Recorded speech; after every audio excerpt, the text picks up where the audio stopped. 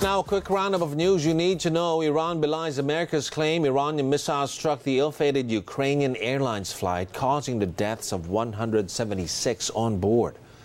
Malacanang disappointed over the U.S. Senate resolution calling for sanctions against those behind the arrest and detention of Philippine Senator Laila de Lima. And Quezon City testing pork products in over a dozen supermarkets as the African swine fever scare continues to grip the city.